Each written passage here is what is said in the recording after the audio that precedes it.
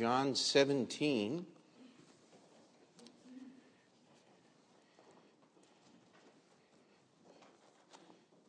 And we encourage you to be at every service, and this Sunday morning is an example of that.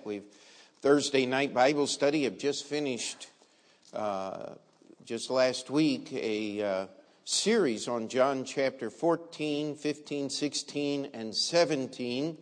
And we won't have time to go back and cover all of the groundwork that is laid for the sermon this morning, but I hope and trust we'll be able to understand this verse and to see what the Lord has said. Jesus is closing his high priestly prayer. I mean, we often talk about the Lord's Prayer, Our Father which art in heaven. And check your Bible. The text for that prayer was actually invented sometime in the medieval ages. It's not found in your Bible, certain parts of it. It's close to what the Bible says. But John chapter 17, in all reality and truth, is the Lord's Prayer. And he is praying for one thing. This is just moments before he would enter Gethsemane's garden. He would pray for 3 hours, the Bible tells us, saying the same words. He didn't say the same words in John chapter 17. He was praying for the glorification of the Father and the glorification of himself, and the different things that he was going to use to accomplish that, including the lives of us today who claim to know Jesus as our Savior, who claim to serve the risen Lord. He wants to use us to bring glory to his name. And as he's closing that prayer, I want us to read the last verse, and that's the verse I want us to look at this morning. John chapter 17, verse 26.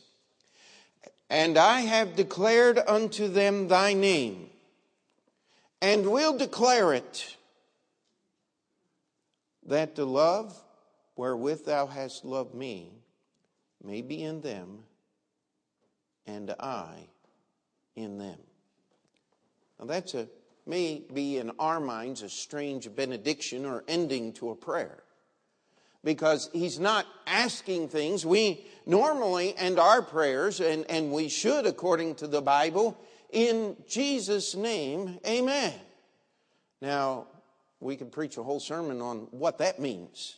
When you actually say in Jesus' name, you're saying, if Jesus were here, this is what he would pray for. You know, that would get rid of an awful lot of prayers, wouldn't it? We pray very little as we ought to pray, and the amount of time and effort we invest in prayer. But Jesus ends this prayer completely different. He makes a declaration. He is making a statement of truth.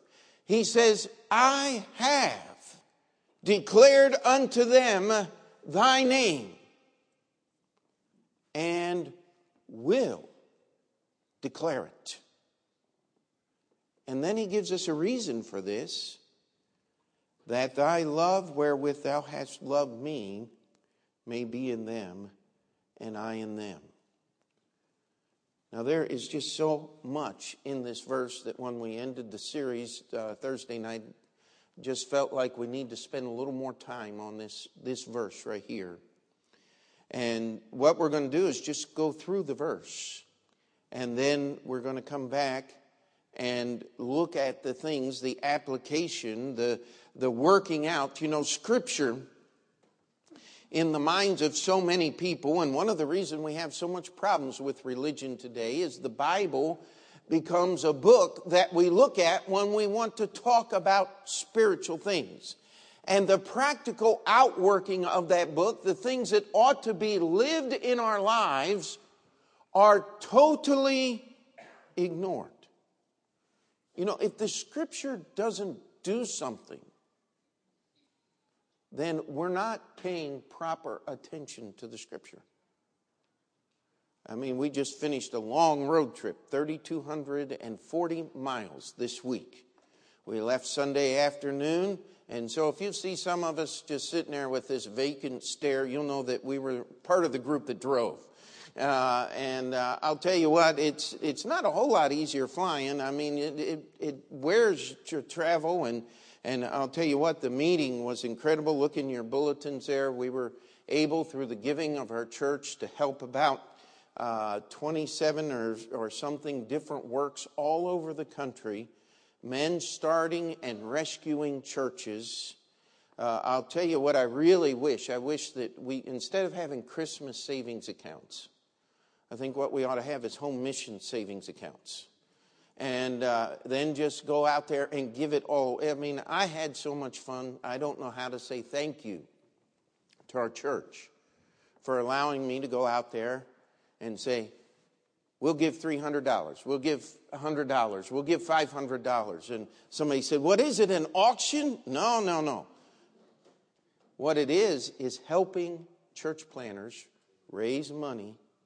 We raise money for everything from medical bills to buying buildings to hymnals. And one preacher's got to get back with us. We promised him 10,000 tracts. And so as soon as he gets back with us, we'll get that printing done. I'll tell you what, if I had my choice between Christmas and the Home Missions Conference, give me the Home Missions Conference. It is more blessed to give than receive. But you got to have something to give. You know, that's why it's more blessed to give than receive. And you know what? The people of this church gave. And so I had the privilege of giving. And I don't know how else to say thank you, but just let's do it again next year. Amen? And let's see what God is going to do. But as we go through all of these things, we look at this verse this morning, and we want to focus in on what Jesus said he did. He said he declared the name of the Father. Now, again, if Scripture isn't working, if it's not accomplishing something, something's wrong. If you turn on the key to your car and nothing happens, how many of you have ever turned the key in the ignition and you get click, click, click, click? Anybody ever have that happen? You know you're in trouble. Something ain't working right. Because it's supposed to just go vroom and run. And you step on the gas pedal and you move forward. Now, why can't we take that same approach to Scripture? And understand something. If it's not working, it's not Scripture that's broken. It's us.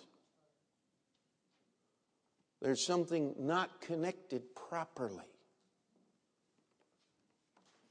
And this, to me, is one of the most powerful verses in all the Bible. I mean, look what it says. He is finishing his prayer. He's talking to God about us. In verse 24, he says, Father, I will that they also whom thou hast given me be with me where I am, that they may behold my glory. Verse 25, O righteous Father, the world hath not known thee. You need to understand something. We're not all the children of God. Not everybody that says they're a Christian is a Christian. Jesus wasn't praying for everybody here. He was praying for his disciples. And if you go back to verse 20, it says, Neither pray I for these alone, but for them also which shall believe on me through their word. If you're saved today, you're saved because of one reason. You've believed the word that the disciples gave us. They recorded his words in our Bible. These are the writings. We're reading the writings of the Apostle John. John was there when Jesus prayed this prayer. He heard those words, and through the Holy Spirit of God, Every word was brought back to his memory and recorded in the way that God would have them for us today. Jesus was praying for believers. And he ends the prayer by saying, and I have declared unto them thy name. Now, it might be good if we understand what the word declare means. I mean, most of us know that the word declare means to say something, but I always like looking it up and making sure, because the word declare means more than just to say something loud. It means to make clear or plain anything that is obscure or imperfectly understood, to clear up, explain, expound, interpret, elucidate. How you like big words. That's the Oxford English Dictionary. You know what? You can look it up in the Greek, and it means the same thing. Because it's the same word, just different languages, like we learned about in the Tower of Babel in Sunday school this morning. Amen? And part of the job of the Christian is to make things clear. I mean, if we just understood who God is, there would not be an issue in your life. There would not be a problem that you faced that would be a difficulty to you. You know, part of our greatest problems is we just don't know who God is. He said, I have declared unto them. Now, all the things that Jesus did in his earthly ministry, he's summing up in this one verse. He says, I've declared unto them thy name. He said, I have made you to understand the name of God. I've declared it. I have made it clear who God really is. Now, if you're around our church very often, you're going to hear this, and I hope if you ever get tired of hearing this, you're going to be in trouble. The Bible is its own best commentary. People have stopped asking me, Pastor, do you know a good book that will help me understand the Bible? I said, yeah, I have one right here. Well, Pastor, you don't understand. I got a problem understanding that one. Do you have another one that will help me understand that one? Well, we do have a little dictionary, a little $5 dictionary that has all the hard words in your Bible defined so that you can understand, and you can read your old King James Bible, and when you come to one of those difficult words, you can look it up in this little dictionary. It's small enough to keep right in your Bible case. We do recommend that, but if you want to understand the Scripture, don't read a commentary. Read your Bible. Commentaries are good when you're preparing a sermon, just to make sure that what's up here is still in here. Because if you're the only one smart enough to figure it out, guess what? You ain't near as smart as you thought you was. And I know I'm not using English correctly, but helps get the point across, does it not? The simple truth is, the Bible says the Scriptures have no private interpretation. You turn on TBN and, I got a revelation from God and I have an understanding that's been hidden. Turn it off. That's someone that has no knowledge of what the Bible is teaching. It's plain. Jesus said, I have declared unto them thy name. Well, let's just ask the first question. How did Jesus declare unto them the name of the Father? How did he do that? Because if we see how he did that, it's going to help us understand what is supposed to be going on in our lives. Amen? And so let's see what the Bible says about this declaration that Jesus claims that he made in his earthly ministry. And you don't have to go far. Let's just go back to chapter 15. Chapter 15. And remember, chapters 14, 15, 16, and 17 were all one dialogue, one teaching session. We broke it up. We called it the Last Night Discourses because Jesus covered several different topics. In fact, every major theological point that you would ever hope to study is in these 4 chapters right here. Jesus summed up all of the knowledge that we need, but here he answers the question on how he declared God's name to his disciples and to the world. We start in verse 21. It says, but all these things will they do unto you for my, what's that next word? Name's sake, because they know not him that sent me. If I had not come, verse 22, and spoken unto them, they had not sinned. But now they have no cloak for their sin. Jesus said, listen, I've declared my name. I've declared the Father's name unto you. Here's how I did it.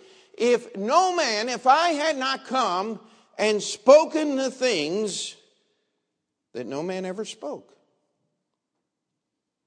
if I had not come and spoken unto them, they had not sinned. You know, the religious people in Jesus' day thought they were serving God. And I want to challenge you to understand something today.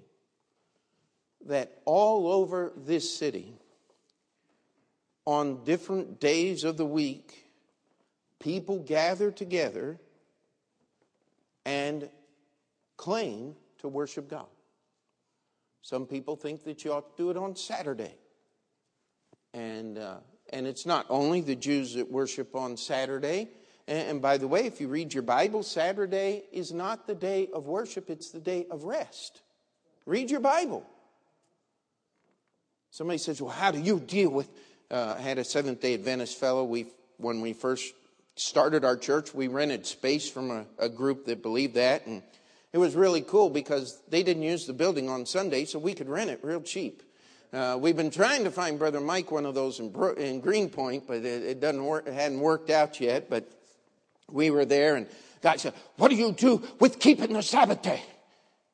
I said, "You drive your car to church." So I said, "Check with the local rabbi here on what keeping the Sabbath is and isn't. He'll tell you that you're not supposed to kindle a fire on the Sabbath day." This building used to be a synagogue. Guess what they did? They put every light switch on a timer in the whole building. You know why? Because according to the scriptures, they're not allowed to kindle a fire, turn on a light. That would be kindling a fire. So they set a timer. He said, but the guy that set the timer was responsible for turning on the light. Yeah, he wasn't a Jew. They made sure of that. In fact, before they had the timers, I talked to one of our neighbors that lived a couple houses up. They would hire him and his boys to come in on the Sabbath and turn on the lights so that they would not break the Sabbath, and yet they would have the lights, and they wouldn't have to pay a high electric bill by leaving them on 24 hours either. There's some thought process that goes into that. But here's the simple truth. If you're saved today, if you know you're saved, what are you doing? You are resting in the finished work of Jesus Christ. You see, every day is the Sabbath to the Bible believer. We're not afraid of the 10 Commandments because they're God's commandments. You say, why do you worship on Sunday? Well, we'll get to that in a few minutes, but it's because he rose again. Amen. You see, that's part of his declaration. That's the second point. But the first is, Jesus said, I came and I talked to these religious people who thought they were serving me. Who are the strongest haters of Jesus Christ?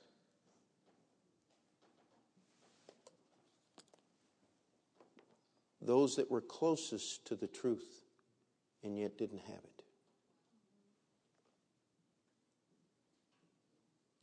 See, some of you used to attend different kinds of churches. And somebody came by with a Bible, or maybe you started reading your own, or someone gave you a gospel tract, or a friend said, will you come to church with me? And you came here and you heard what was preached. You said, man, I never heard anything like that where I grew up. How many of you remember that? It wasn't too hard for you to understand that what you had wasn't the truth, because the truth was so different. But the closer you get to the truth without having it, the better the lie is. Just check with our politicians, amen? Experts in giving you part of the truth without giving you the whole thing. You see, Jesus said, listen, I talked to them. I used my words to take away the cloak that they had covered their sin with. You see, they had lots of interesting rules and regulations in the Pharisee club. It was incredible. You see, the Bible says, honor thy father and thy mother. Right?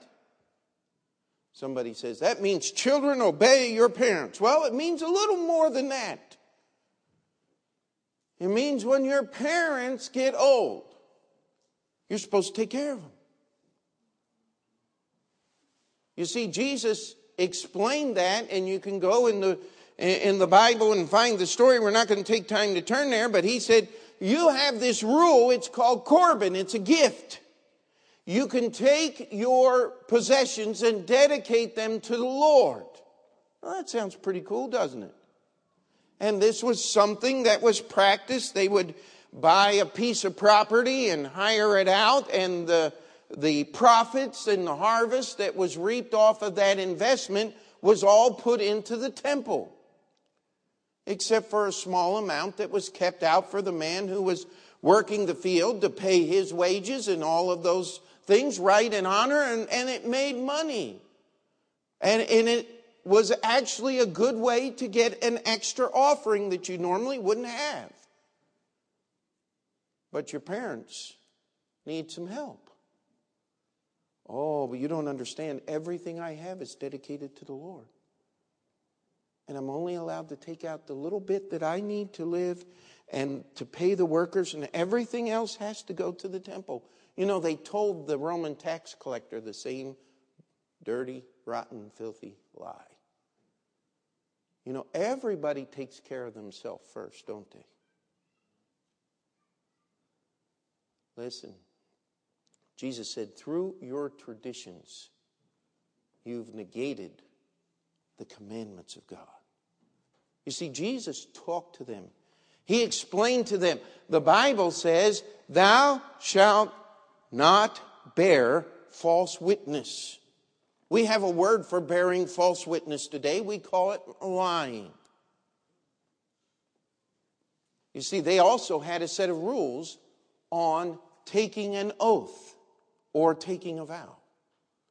And you see, according to their rules, if you swore by the temple in Jerusalem, it really didn't mean anything. But if you swore by the gold in the temple, wait a minute, you better keep your word. If you swore by the altar of the temple in Jerusalem, that's really not a binding proposition. You can break your word. You can go back on your contract. But if you swore by the offering on the temple, now God's going to hold you responsible for that. You know what Jesus said?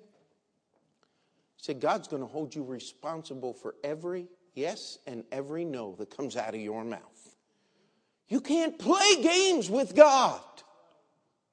And this is how Jesus declared the name of the Father to the world in which we live, because one of his names is holy. Amen? And we could be here until next Sunday just trying to explain all the things that Jesus taught and how that he declared and made plain who God really is through his teaching. Amen? If you don't say amen, we're going to have to go back over it all again. I mean, do you understand that point? Amen? But that's not all Jesus did in declaring the name of the Father. Let's read on here, verse 24. If I had not done among them the works which none other man did, then they had not had sin. But now have they both seen and hated both me and my Father. I mean, couldn't we talk about the miracles that Jesus did? I mean, I love the one where they were in the synagogue on the Sabbath day. And some of the Pharisees knew Jesus was going to be there, and they brought in a man with a withered hand, and they had him in there just to see if they could catch Jesus working on the Sabbath day. And Jesus called him out in the midst, and he said, stretch forth thy hand, and that paralyzed arm became whole. So they were filled with madness, and they took counsel how they might destroy him. You see, they thought Jesus broke the Sabbath by healing a man and making him whole. And yet they didn't believe that they were breaking the Sabbath by taking counsel on how they could murder this man. Do you see how ridiculous that is? I mean, if you could have just held a mirror up, or should I say, if you could have held the mirror up and let these Pharisees look into it, don't you think they would have seen how vile and wicked and godless their actions really were? No. They'd already chosen not to see. You can't make a person see something they don't want to see, can you? I've told the story, one of the first fellows we met, and I've tried to be careful. I don't think anybody would have any idea who this guy is. But he attended some of our first services when we rented a spot up here on 23rd Avenue. 31st Street at 23rd Avenue. We rented a little space for 3 days, and then we didn't have a place to meet again for the next 3 months. But he came, and he was about 5'2", 5'3", maybe 110, 20 pounds. Shall we say, rather undistinct in his physical features and balding. Young man in his 20s. He thought he was James Dean. He told me, when I look in the mirror, I see James Dean. And I said, you got problems. And he did. And if that was his biggest problem, he would have been really well off. But see, you've got to mess with a lot of things up here to make something like that appear here. Amen? But is it any less strange for these Pharisees who thought nothing of breaking the commandment, thou shalt not kill, that actually took time on the Sabbath day to counsel on occasions with the Herodians, the servants of Herod, the wicked Herod and his sons who had done all of those horrific acts? Somebody said, oh, I'd like to study the life. Don't study the life of the family of Herod, please. It makes soap operas look clean. That guy was a vile, wicked, evil man. But you see, that religious crowd was willing to embrace him and hug him and love on him. Because he was responsible for getting money from Rome to rebuild that temple and make it one of the most beautiful buildings in existence in the whole world at that time. I mean, there were heathens, Romans, and people who didn't know anything about the God of Israel that would travel to Jerusalem just to look at that temple, and they weren't even allowed in it. They found the stone that said, "He who enters here is not a Jew, enters upon the penalty of death." They found that. It was the threshold into the court. In one of the inner courts, the court of women of the temple process there, if you stepped over that stone and you were not Jewish, you died. And yet, they saw the miracles that Jesus did. Read John chapter 11 this afternoon. Jesus called Lazarus out of the grave after 4 days, and some of them went their way to the Pharisees. And they had a big session, and they made their final decision that it was God's will that Jesus died. Guess what? That was the only thing that they were right about. It was God's will that Jesus should die.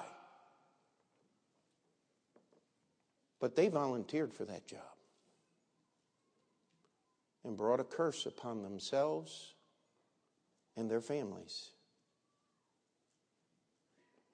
You see, Jesus declared the name of the Father in what he preached, what he said, and in the many miracles that he did. But guess what? It goes even further. Look at verse 26. But when the Comforter is come, whom I will send unto you from the Father, even the Spirit of truth, which proceedeth from the Father, he shall testify of me. I don't want to chase this rabbit very far this morning, but do you know how many unbelievable acts are attributed to the Holy Spirit? I mean, we have the laughing revival, we have the barfing revival. I mean, they actually pass out little airplane bags as you go in, and if the Holy Spirit touches you, you fill it with, do we have to go any further?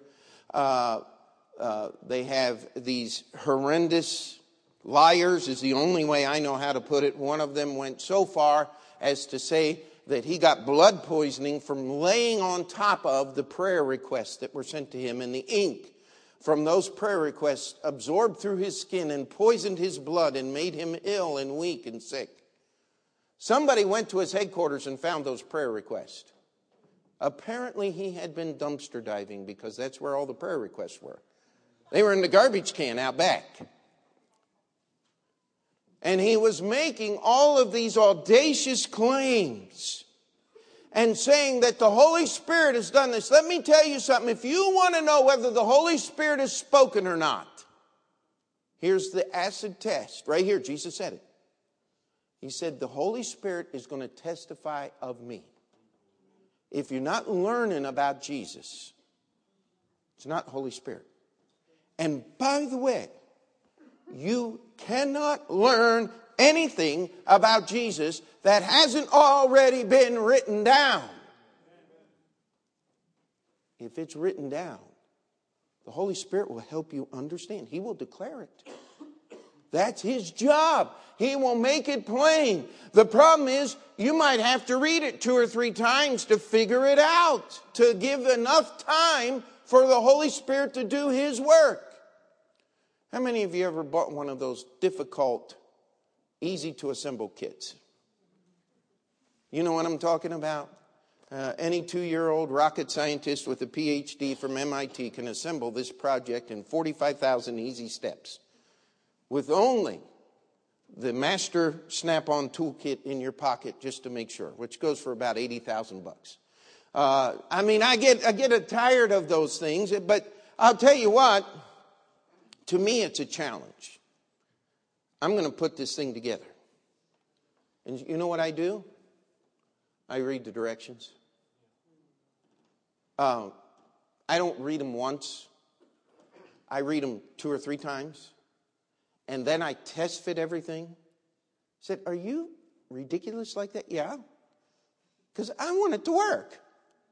I don't want to put the investment in something and then ruin it because I didn't pay attention. You know, somebody gave me a model car when I was a little kid. And I knew all of those parts in those little plastic racks went into the model. So I carefully cut them all out and took them out and cleaned them up and made them all look beautiful. The only problem was there were little numbers on the plastic rack that identified the parts. And now I had no idea which part went with which number.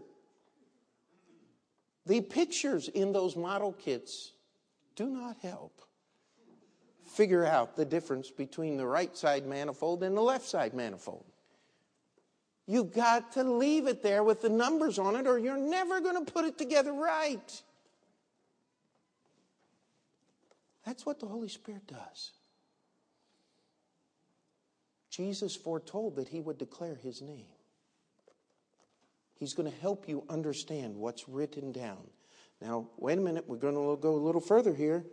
This is all connected here. Jesus is explaining this. Verse 27, and ye also shall bear witness because ye have been with me from the beginning. Jesus said, listen, I have declared unto them, unto the disciples, the name of the Father. Now, here's how I've declared it. I've declared it by the things I taught. I declared it by the miracles that no other man has ever done. I've declared it. What did the temple guard say when they were sent to arrest Jesus? He said, no man spake like this man. No man ever spake like this man. You didn't have to listen to Jesus very long to know that his message was different. You didn't have to watch Jesus very long to know that his power was different.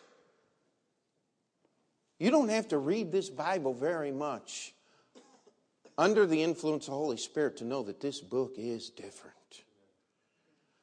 By the way, if somebody is living what the Bible says, you don't have to watch their life very much to know they're different too.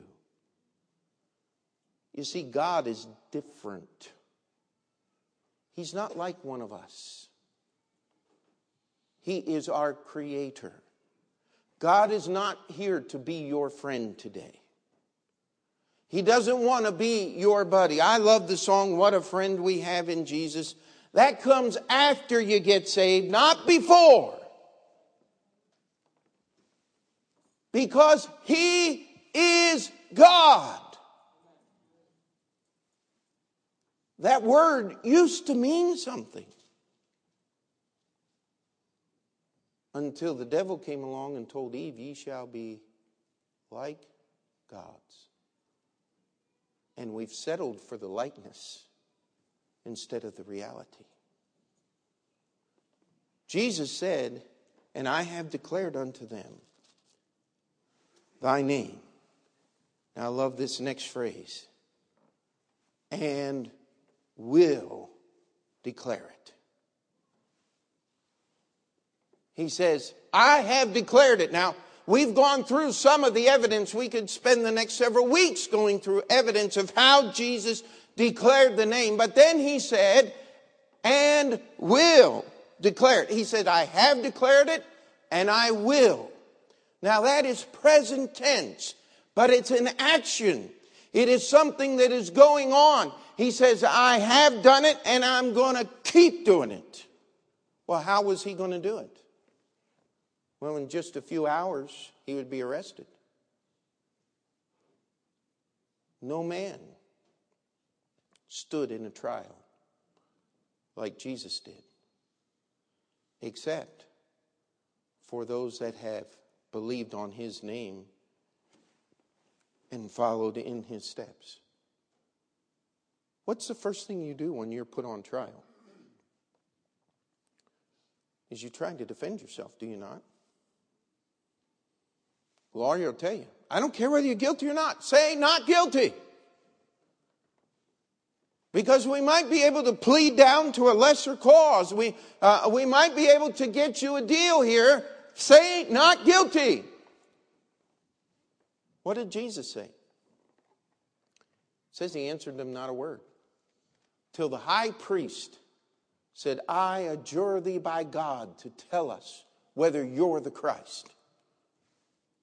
He knew Jesus couldn't not answer that question. He also knew that Jesus believed that he was the Christ. See, the problem was the high priest didn't believe that Jesus was the Christ. And Jesus said, I am. And they said, you've heard his blasphemy. He's guilty. And they beat him. They spit on him. They said, prophesy. Who hit thee? You know what? He knew the number of hairs upon their head. How many of you know how many hairs you have on your head? And don't smile at me, Brother Franz. There's still a lot there. You have to shave them off to get it to look like that. I'll tell you what, none of us would even have a clue as the number of hairs on our head. Yet Jesus knew every one. And yet he didn't defend himself. You know what he was doing? He was declaring the name of the Father.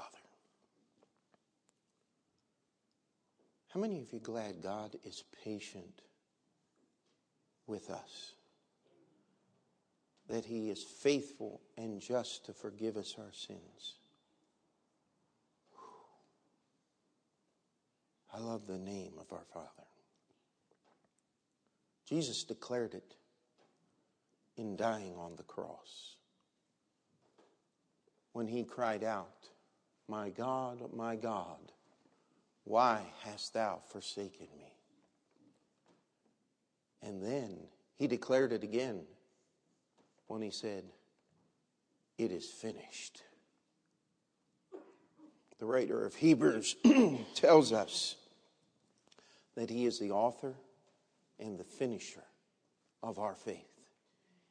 He has declared the name of the Father and will declare it. He declared that name when they laid that broken body. Not one bone was broken. But medical people tell us that when that soldier thrust that spear in his side, and John records water and blood came out, they said that what can happen is actually the heart and internal organs, because of the stress of the death of the cross, would literally rupture. And the blood would just coagulate in the body cavity and it would separate from the water. That's what happened to our Lord. He declared that he was dead in paying the price for all have sinned and come short of the glory of God. The wages of sin is what? Death. Jesus died on the cross. He was declaring the name of the Father. But praise God, it didn't end there. Amen? On the third day, that tomb opened up. Not so Jesus could get out, but so we could see in. Amen? He declared and will declare. You know what? We have his words. He's still declaring today the name of the Father. You can read this book and find out who God really is. He doesn't need his mother to take care of him. He doesn't need some little tin-head prophet to run around saying, I'm the only one that knows who he is. He doesn't need some radio network or television show or a tent outside of town with a big offering plate to tell who he is. It's in his word. Guess where else it is? It's in his church. How many churches don't even talk about who God is. They just talk about being better or realizing your inner whatever. Hey, let me tell you something. You don't want to realize what's in there. Because what's in there is deceitful above all things and desperately wicked. Who can know it? That's what God says about your heart. How about we declare His name? Things will be a little different. Amen. You see, Jesus explained to us how this is supposed to work. What is supposed to happen? He said, I have declared unto them thy name and will declare it. Now here's what's supposed to happen. That the love wherewith thou hast loved me, talking about God the Father, loving the Son, may be in them, those who believe, and I and Jesus in them.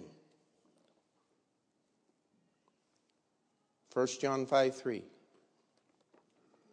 For this is the love of God, that we keep His commandments.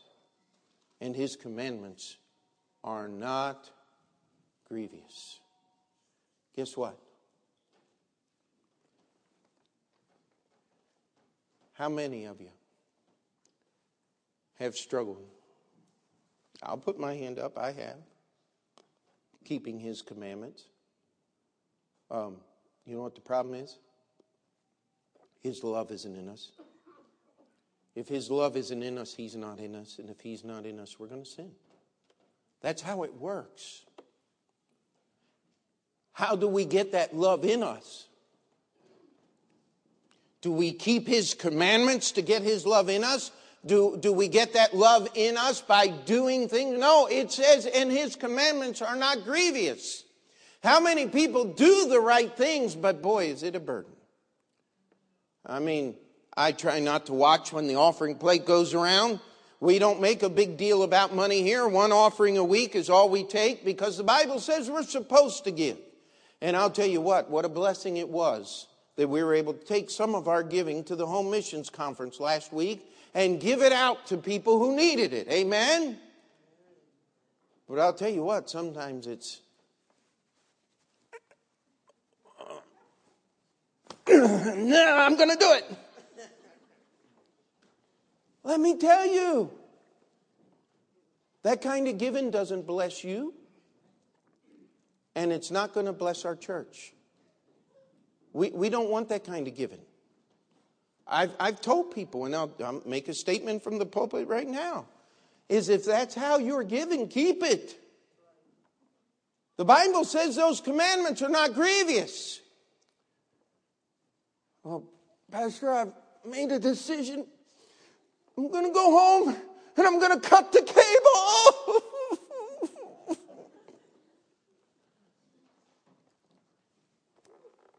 If that's the way you think about it, leave it on because you'll be watching it in your heart even if it is disconnected. You got to get close enough to Jesus that those things aren't important anymore.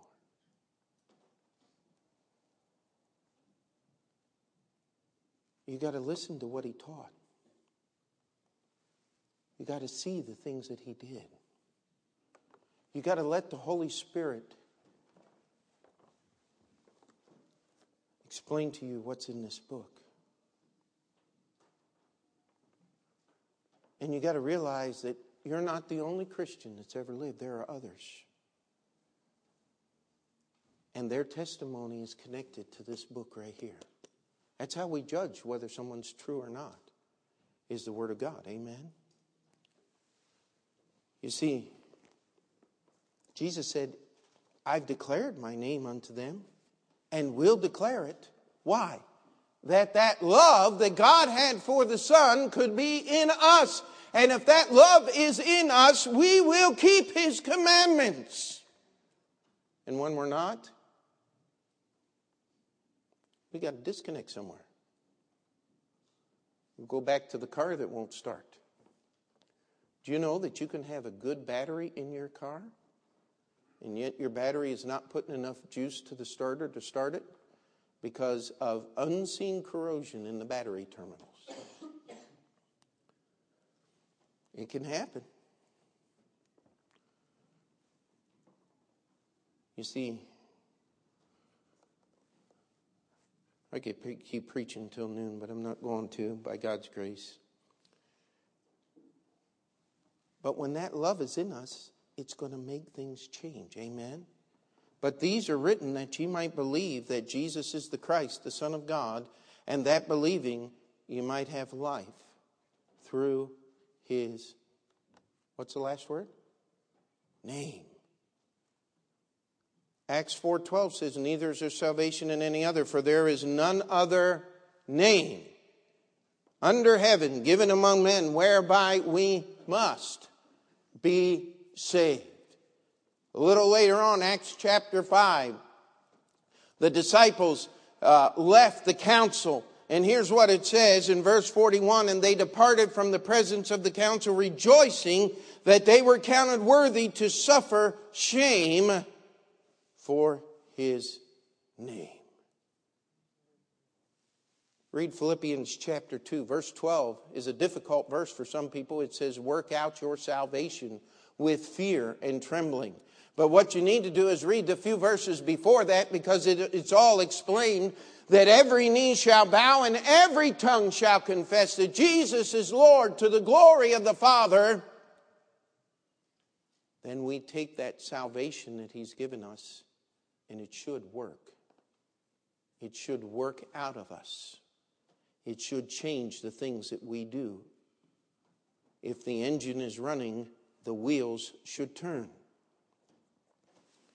One quick funny story. Brother Marshall, my father-in-law, had a bus and took it into a shop, and they didn't understand that in the old buses, the motor actually ran backwards because the engine sat behind the rear axle. Well, they weren't paying attention. And so they had 4 speeds in reverse and only one very slow gear going forward because they had hooked the engine up wrong. And a lot of people do that with their faith because they're trying to work to get faith instead of getting faith to work. And guess what? Where is that faith going to work? It's going to work. Ephesians chapter 3 tells us, unto him be glory in the church by Christ Jesus throughout all ages, world without end. Amen. We have a faith that works. If you believe in Jesus Christ, you don't have to work on your security. It's there because of who he is. When we sin, it's not because somehow that we have failed in our endeavors, in our efforts. No, we have failed in getting enough of him inside us to override what's already there. It's got to overpower what's inside us. It's got to control what's inside us. It's got to make us run. Amen? You see, we have a verse out there on the front door, part of it. It says, I know thy works. Behold, I have set before thee an open door, and no man can shut it. For thou hast a little strength, and hast kept my word, and hast not denied my name. That was a promise to a church. Jesus said, I've set before you an open door. Why? Because you kept my word, and you didn't deny my name. Jesus said, I have declared unto them thy name. He did by his teaching. He did by his miracles. He is doing that through the work of the Holy Spirit and making his word understood. He is doing that and has done that through those that believed on his name and given testimony to that. He is continually declaring that through his finished work on the cross and the empty tomb, through his written word, through the church of Jesus Christ. But it's got to be lived in the life of a believer. That's an individual thing. That's a question only you can answer for yourself.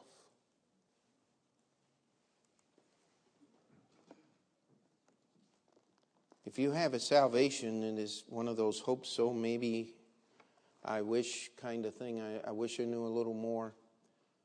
Let me challenge you. That may not be, let me put it this way, it probably is not the salvation the Bible talks about. The salvation the Bible talks about is based on a faith in the person of Jesus Christ, who has never failed. He has never let one believer slip through his fingers. It's what it means. The gates of hell shall not prevail against it. The devil has never taken back one soul that Jesus has claimed. Can't happen because of who he is. Amen? You say, boy, I don't have that love feeling in me. Everything I do for God is a difficulty. Well, let's first check our salvation, make sure we got the right salvation, and we better check those connections. They do get rusty, amen? Not on his end, but on our end. They do get clogged with sin and other things. We do allow the desires of this life to come in and cloud our understanding of who God is. That's why we have church. Because we need to be constantly challenged. Because Jesus wants that love in us, and he wants to be in us. And like the little boy, they say, I think somebody made this story up, went to his dad and says, Dad, how big was Jesus? He says, Son, I don't know what you mean. Jesus is God. He fills the whole universe. No, but when he walked on earth, how big was he? He said, well, son, he was just a normal-sized human being. He said, but I don't understand. He says, the Bible says that Jesus lives in us. And if he was a normal-sized man, I'm just a little boy. Shouldn't he be sticking out somewhere? I think some preacher made that up. But isn't that true? Shouldn't he be sticking out somewhere? They called them Christians because they were so much like Christ. I'll tell you. He said, I declared thy name and will declare it. Is it working? Is that love in you? Now, we're not talking about warm, wishy-gushy feelings. We're talking about knowledge of your salvation. We're talking about keeping his commandments with joy and love. We're talking about serving him and taking that salvation and letting it work out to the point where people see Christ in us. We're talking about living a life that brings glory to his name through his church. We're talking about walking through a door that only Jesus could open till he comes back. Is it working, my friend? Jesus did declare his name and is still declaring his name. Is that love working in your life?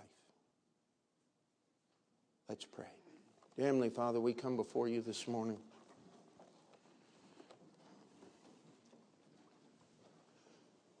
Lord,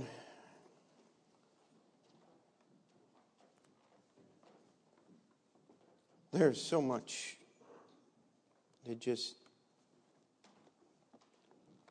wasn't said or might not have been said right. I pray that the Holy Spirit would use this feeble attempt to understand one of the greatest and deepest verses in all the Scripture. Lord, we would not just sit here and say, well, that must be for the preacher. No, Lord, it's for every believer. Lord, I pray that we would declare your name in this church. in such a way that would bring glory to who you are and help people understand more, to be made plain, as the Bible says. Lord, help us. Lord, I pray for those that are here today that do not know you as their Savior, that they would be honest with themselves and with you today, and would be willing to simply trust you as their Savior, that they would believe in the name of Jesus, in the name of Jesus alone, for eternal salvation. Lord, I pray for those that are saved here today, are struggling with temptation, with life, with circumstances, with burdens. Lord, that